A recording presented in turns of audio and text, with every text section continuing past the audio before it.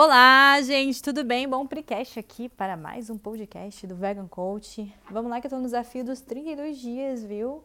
E se tiver uma boa repercussão aí, eu tô pensando em talvez aumentar esse desafio para mais dias. Então, compartilha aí com um amigo, vamos distribuir a informação, se fizer sentido aí para você, lógico.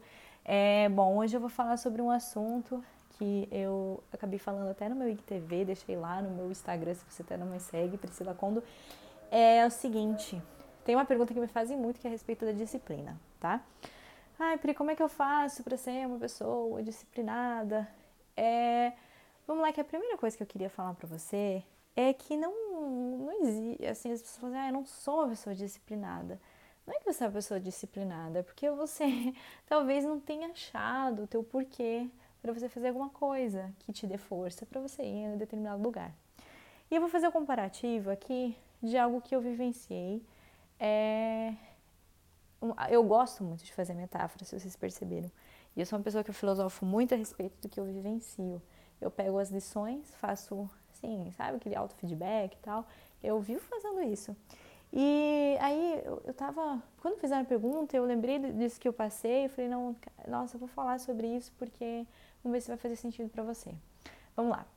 Vou fazer uma trilha, como eu falei, fiquei um tempo aí fora, fui fazer uma trilha que era desafiadora, aparentemente tranquila para encontrar uma gruta lá no Lake District, que é o nome é sensacional aquele lugar, gente. E a gente procurava uma gruta, eu e meu namorado, a gente foi e tal, a gente viu lá no Google que era um lugar super bem avaliado, vamos lá, vamos à procura da gruta. E aí, tá, no começo, tá, legal, beleza, mas aí começou. Gente, a gente não achava a gruta quando a gente chegou lá. A gente perguntava para as pessoas, cada pessoa falava uma coisa. Então a gente ficou muito confuso, porque, tipo assim, a gente não sabia para onde a gente estava indo. E esse meio de incerteza é muito engraçado, né? Que a incerteza faz com que a sensação de tempo, ela aumente, ela duplique, ela multiplique.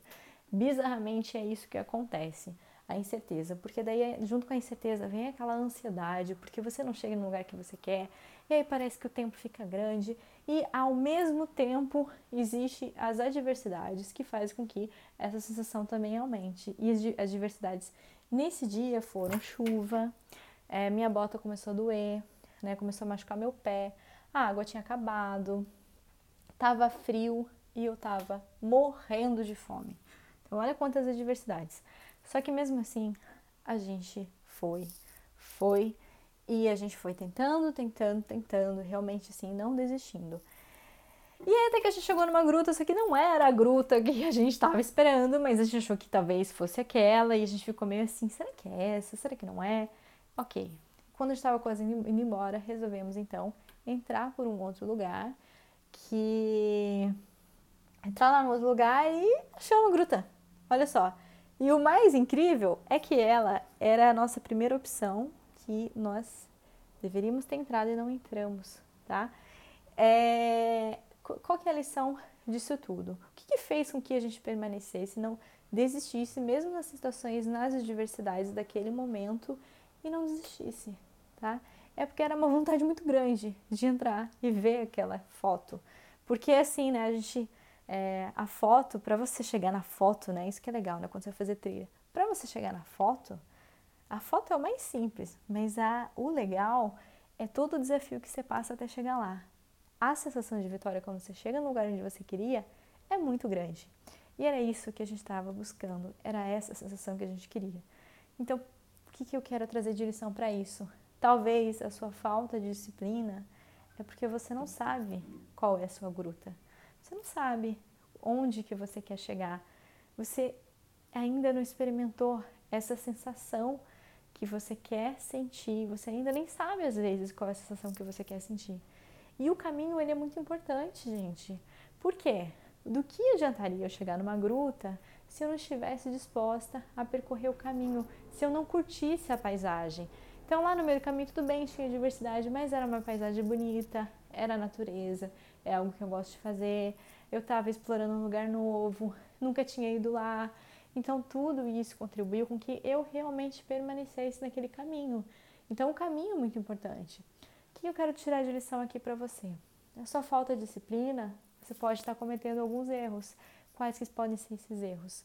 Bom, você pode estar indo por um caminho que você não está disposto. O que adianta você querer emagrecer se você faz um caminho que é dolorido, que é penoso, você não consegue comer coisa gostosa, e aí você fica lá sofrendo, como é que você vai chegar? E aí começam a aparecer adversidades que vão fazer com que você desvie do teu caminho. Muito facilmente você vai desviar, tá? Então aquelas pessoas, por exemplo, que davam informação errada pra gente, né, vão tentar te desviar do seu caminho, do seu objetivo. E aí, para você permanecer resiliente, você tem que estar realmente com aquela mente, com aquele propósito na sua cabeça de onde você quer chegar, tá? E então, existe uma outra questão que foi um erro nosso em relação que poderia ter realmente agilizado esse processo de chegar ao nosso caminho, que seria o planejamento, tá? Nós nos planejamos, mas sim, poderíamos ter planejado mais, a gente poderia ter pesquisado mais e isso com certeza encurtaria o nosso tempo, porque as pessoas que estavam lá não sabiam dar informação pra gente e a gente não tava com internet, a gente não tava, então a gente ficou muito perdido, a gente não tinha certeza e talvez 20 minutos ali de paciência e de mais informação, mais planejamento poderia ter feito com que a gente chegasse mais rápido no nosso objetivo. Então planeje-se, tá? Você quer chegar num lugar? Se planeje. A tua disciplina, ela vai depender também do bom planejamento, tá? Então, resumindo, dica, tenha um porquê forte, aonde você quer chegar, tenha clareza, você realmente quer percorrer esse caminho, o caminho que você está traçando é um caminho que você consegue percorrer, tá? Então, às vezes é melhor ir mais devagar, por que não? Vai mais devagar em passos mais lentos, mas você chega lá de qualquer forma, né? E a outra é realmente, eu já falei, o planejamento, o terceiro, né? Realmente tanto essa questão do planejamento quanto o seu porquê, né? Por que você quer, né? Por que você quer? Por que você quer emagrecer, né? Por que é importante? O como que você vai comemorar quando você conseguir chegar lá, tá? Cara, eu gosto muito de esporte. Eu acho esporte algo maravilhoso para trazer ensinamentos para a nossa vida. Esportes ao ar livre faz com que eu sempre tenha esses insights. Por quê? Porque realmente eu acho que o que a gente faz em uma área da vida, ela acaba repercutindo em outras áreas da vida. Então, se você é uma pessoa que gosta de desafio, que eu quero chegar num objetivo, não desisto apesar de adversidades, eu considero que isso também, na minha vida, quando acontecer adversidades na minha vida, em outras áreas, eu vou permanecer, eu vou com certeza ter a mesma postura, tá? Então, olha só, que lindo que é isso. Então é isso, eu espero que eu possa te ajudar de alguma forma. Se fizer sentido para você, compartilhe aí com um amigo esse episódio, dá um like, me manda um direct lá falando que você está curtindo o podcast. Eu vou amar com certeza e vai me impulsionar muito a continuar nesse caminho, né? Porque eu também estou buscando aqui chegar na minha gruta, né? E por isso que eu me mantenho disciplinada todos os dias.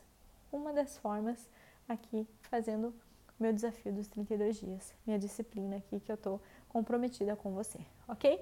Então é isso, um grande beijo e até a próxima. Tchau, tchau!